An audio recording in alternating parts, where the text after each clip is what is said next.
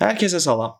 Avropa ittifaqı tərəfindən maliyyələşdirilən E4Use, yəni Gənclərin Məşğulluğu və Sahibkarlığı proqramı tərəfindən sizə təqdim olunan podkasta xoş gəlmisiniz. Mən Pərviz Əfəndizadə, E4Use layihəsinin qısa müddətli ekspertiyəm. Və bu podkastda biz və karyera bələdçiliyi prosesi haqqında ümumi məlumatlara nəzər salacaq, əmək bazarına daxil olmaq, dayanıqlı kadr kimi formalaşmaq haqqında məlumatlar əldə edəcək, gənclərin şəxsi inkişafında diqqət etməli olduğu məqamlara birgə nəzər salacaq, həmçinin layiqli əmək standartları haqqında məlumatlar əldə edəcəyik.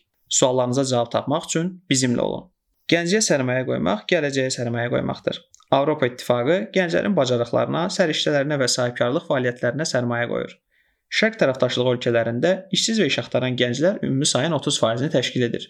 Gənclik Şərq tərəfdaşlığı proqramı çərçivəsində Avropa İttifaqı gündəliyində prioritet mövzulardan biridir. Belə ki, Avropa İttifaqının 2019-2027-ci illəri əhatə edən Gənclər strategiyası keyfiyyət və innovasiya əsası alınmaqla gənclərin demokratik həyatda iştirakını, könüllü iştirakını dəstəkləyir, həmçinin gənclərin səlahiyyətlərini dəstəkləmək məqsədi daşıyır. Təhsil, təlim və ömür boyu öyrənmə və məşğulluğa fəal dəstək olmaq Avropa sosial hüquqlar əsasının xüsusi prinsipləridir. Əziz gənclər, günümüzdə tez-tez karyera inkişafı, karyera idarə etməsi kimi cümlələrə rast gəlirik. Bəs əslində həqiqətən də karyera inkişafı nə deməkdir? Bu sualın cavabını bizə Dövlət Məşğulluq Agentliyinin Mərkəzi Karyera filialının direktoru Toğrul Ələkbərov məlumat verəcək. Toğrul Ələkbərov həmçinin CSP və CCSP akkreditasiyalı beynəlxalq karyera məsləhətçisidir.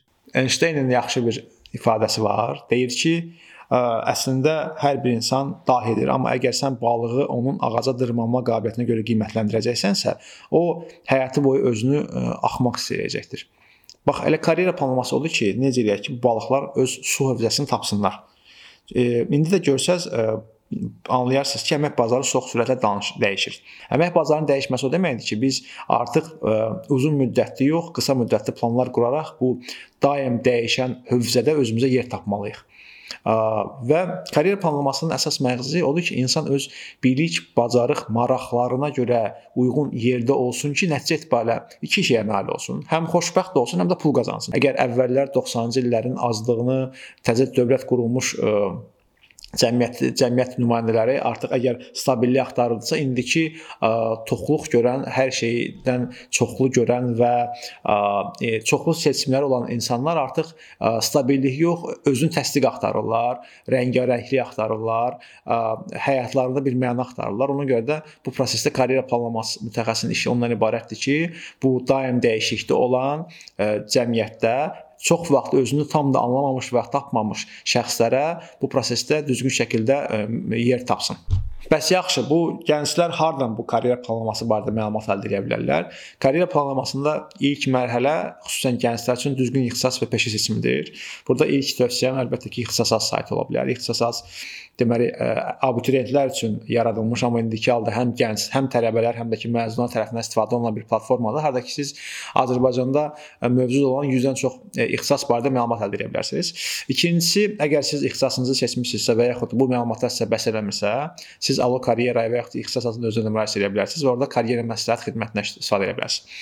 Alo Karyera nədən ibarətdir? Alo Karyera ölkədə ilk onlayn ödənişsiz karyera planlaması və məsləhət xidmətidir. Karyera planlamasının bir mərhələsi də hətta yeri gələndə iş axtarışıdır və iş axtarışında da əgər siz özünüzə CV hazırlamağa dəstək ehtiyac duyursunuzsa, onda siz CV yarata müraciət edə bilərsiniz və orada 3 addımda öz CV-nizi hazırlaya bilərsiniz. Qeyd etmək istəyirdim ki, Alo Karyera iş axtarışından bağlı dəstək ola bilər. Məsəl üçün onlarla, yüzlərlə insan bu günə kimi həm düzgün iş axtarış alətlərindən tanış olublar, həm CV ilə bağlı tövsiyə alıblar, həmçinin də müsahibədə düzgün davranış texnikalarından bağlı məsləhət alıb, nəticə etibarilə iş tapıblar. Burada həmçinin siz karyera planlamasında hal-hazırda ən aktual məsələlərdən biri xaricdə təhsildir və xaricdə təhsillə bağlı da düzgün tövsiyələr ala bilərsiniz. Sürətlə dəyişən əmək bazarı özəlliklə post-pandemiya dövründən dəyişmə sürəti daha da artmışdır. Əmək bazarının tələbləri günü-gündən artmaqla yanaşı, bizi daha dayanıqlı bir kadr kimi yetişməyə sövq edir. Əmək bazarında baş verən bu dəyişikliklərin təhlili və ümumiyyətlə əmək bazarına daxil olmaq və orada davamlı şəkildə bir kadr kimi formalaşmaq və qalmaq üçün nələrə diqqət yetirmək lazımdır? Bu barədə məlumatı bizə Dövlət Məşğulluğu Agentliyinin Əmək bazarının təhlil və inkişaf şöbəsinin baş mütəxəssisi Rövşən Camalov verəcək. Rövşən Camalov Azərbaycan Dövlət İqtisad Universitetinin müəllimidir. O həmçinin Litva və Finlandiya Respublikasında magistr dərəcəsi almışdır. Ümumiyyətlə işsizlik cəmiyyətdə yoxsulluğun yaranmasını şərtləndirən ən ciddi amillərdən biridir. Odur ki, hər bir dövlətin qarşısında duran ən başlıca vəzifələrdən biri əmək bazarı və məşğulluğun qarşılıqlı fəaliyyətini nizamlamaqla iqtisadiyyatda yeni iş yerlərinin yaradılmasını təmin etmək, həmçinin mövcud və səmərəli xarakter daşıyan iş yerlərinin də qorunub saxlanılmasına nail olmaqdır. Mövzunun gənclərlə bağlı olduğunu nəzərə alaraq mən bəzi xüsusi məqamları vurğulamaq istərdim. Ən önəmli məqamlardan biri biz unutmalı deyilik ki, Azərbaycan əhalisinin 22-23% gənclərdən ibarətdir. Bu heç də pis bir statistika deyil. Əgər biz 2021-ci ilin deyək ki, statistik məlumatları nəzərə alsaq, 2021-ci ilin sonuna ölkədə iqtisadi fəal əhalinin 26.5% gənclərdən təşkil olunmuşdur. Həmçinin məşğul əhalinin 25% məhz gənclər idi və işsiz əhalinin isə 44.8% məhz gənclərdən ibarət. Əlbəttə, əmək bazarında özünü realizə etmək, əmək bazarında qala bilmək üçün təhsilə, deyək ki, hər hansı peşə və kvalifikasiyaya ciddi ehtiyac vardır. Əgər biz məşğul gənclərin təhsil səviyyələrinə baxsaq, məsəl üçün 2021-ci ilin sonuna olan rəqəmlər belədir ki, 1.265.000-dən çox məşğul gəncin 20% ali təhsili, 9% orta ixtisas təhsili və 3% peşə təhsili. Yəni təqribən 32-33% məşğul gənc hər hansı bir peşə və kvalifikasiyaya sahibdir. Və bu onu bizə göstərir ki, gənclərdə təhsilə, hər hansı bir peşəyə yiyələnməkdə ciddi bir motivasiya qırıqlığı var. Ona görə də o insanlar, xüsusən gənclər özünü əmək bazarında realizə etdikdə bəzən bu kimi problemlərlə rastlaşırlar. Dünyada böyük konsalting şirkəti olan McKinsey konsalting şirkəti pandemiya ərəfəsində dünyanın böyük 8 ölkəsində, yəni ABŞ, İspaniya, Birləşmiş Krallıq, Fransa, Yaponiya, Çin, Hindistan və Almaniyada maraqlı bir sorğu aparır və bu sorğu nəticəsindən və bu tədqiqat nəticəsi belə olur ki, 2030-cu ilə qədər, yəni post-pandemiya dövründə tibb işçiləri, texniki işçilər və baxıcılar, sistem, yəni elm, texnologiya, mühəndislik və riyaziyyat mütəxəssisləri, səhiyyə işçiləri, menecerlər, biznes hüquq mütəxəssisləri, yaradıcılar və sənət idarəçiliyi və nəqliyyat xidmətlərində məşğulluğun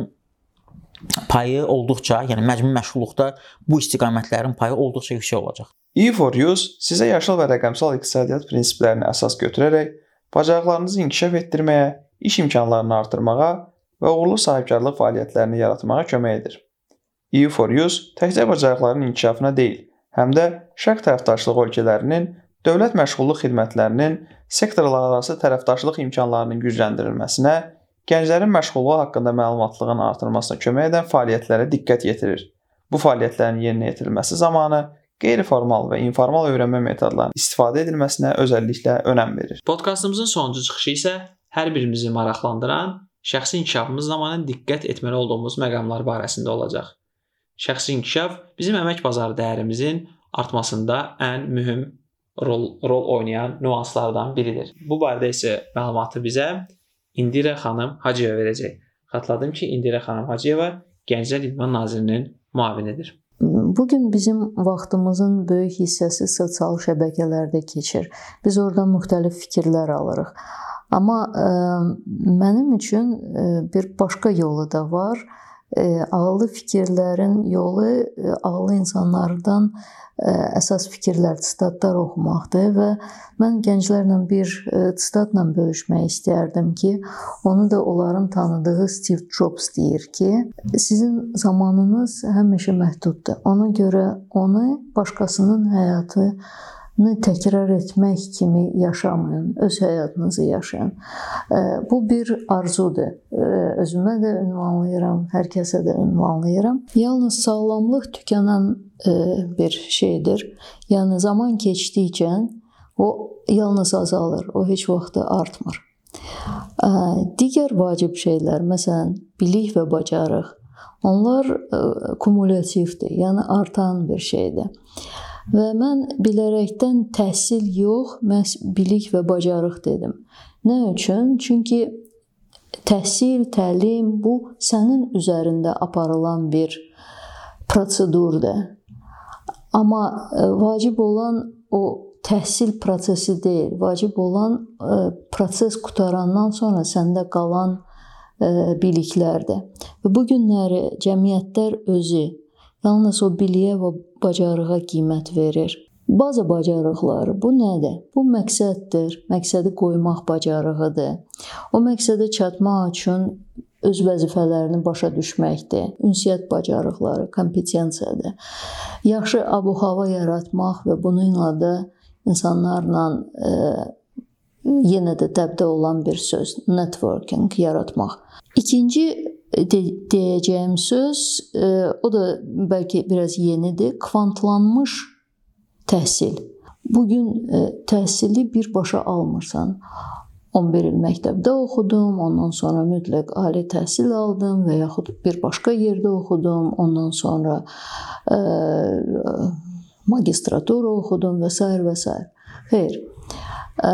Orta təhsil əslində insana tam imkan verir ki, o işləməyə başlasın və özünü dərk etsin.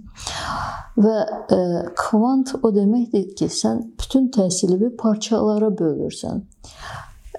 Bir parça qazandın, oxudun, qaytardın cəmiyyətə. İkinci parçanı. Beləliklə siz həm öz xərclərinizi, zamanınıza, ailənin sizdən gözləntilərinə və yaxud siz öz həyatınıza vaxtında başlamaq, onun ləzzətini də, gözəlliyini də vaxtında başa düşmək üçün çox yaxşı bir yeni yanaşmadır ki, istərdim ki, gənclərimiz bunu bilsin. Bugünkü podkastımızın sonuncu mövzusu isə layiqli əmək barədə olacaq. Ümumiyyətlə, layiqli əmək nə deməkdir? Bu anlayışın əsasında nələr durur? Mövzuya başlamazdan əvvəl qeyd etmək istərdim ki, 7 oktyabr bütün dünyada ümumdünya layiqli əmək günü kimi qeyd edilir. Bu günün əsasında hər kəsin layiqli əmək hüququ dayanır. Bəs əslində bu hüquqa real həyatda necə riayət edilir? İşdə gec vaxtlara qədər qalmaq, nadir hallarda olan tətillər, bitmək bilməyən iş, daim stres və digər nüanslar. Bunlar müasir dünyada artıq nadir müstəsnalar deyil, praktik halına gəlibdir. Pandemiya və digər beynəlxalq krizislər isə bu prosesi daha da ağır hala gətirir. Bəs layiqli əməyin arxasında nə durur? Layiqli əməyə çatmaq üçün dövlət və onun fərdləri hansı addımlar atmalıdırlar? Bu anlayışın təyin edilməsinə 4 sferə daxildir. Bunlar məşğulluq, hüquq, müdafiə və dialoqdur. Onlar layiqli gəlirdən başlayaraq əmək şəraiti, əməkdaşlar arasında bərabərlik, sədr ilə işçi arasında olan dialoqa, öz əmək hüququnu müdafiə etməyə və vəd edilmiş sosial müdafiədən istifadə etməyə qədər bütün aspektləri əhatə edir. Azərbaycan Respublikası ilə Beynəlxalq Əmək Təşkilatı arasında layiqli əmək üzrə ölkə proqramı prioritetləri müəyyən edilmişdir.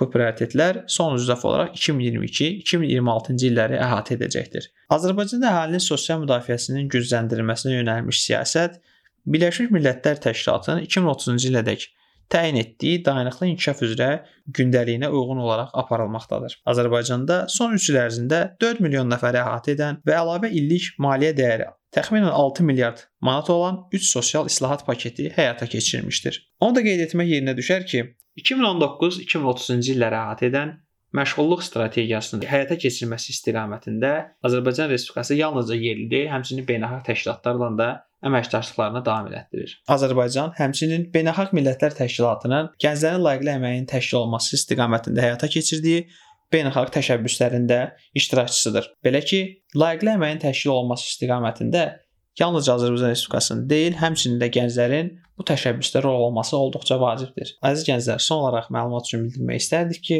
Azərbaycan Respublikasında layiqli əməyin təşkil olunması istiqamətində icra edici orqan Əmək və Əhalinin Sosial Müdafiəsi Nazirliyidir. Öz dəyərli fikirlərini və təcrübələrini bizimlə bölüşdükləri üçün mütəxəssislərimizə öz təşəkkürümüzü bildiririk. Əziz gənclər, bizi dinlədiyiniz üçün hər birinizə təşəkkür edirik. Avropa İttifaqının təşkil etdiyi layihələr haqqında daha ətraflı məlumat əldə etmək və bu layihələrin bir parçası olmaq istəyirsinizsə, euneighborseats.eu veb saytına daxil olub və ətraflı məlumatları bu saytdan əldə edə bilərsiniz. Həmçinin Avropa İttifaqının rəsmi sosial şəbəkə hesablarında izləməyiniz tövsiyə olunur. Gəlin Azərbaycanda gəncləri dəstəkləyək ki, onların istedadları inkişaf etsin və çiçəklənsin. E4Use, biz birlikdə güclüyük.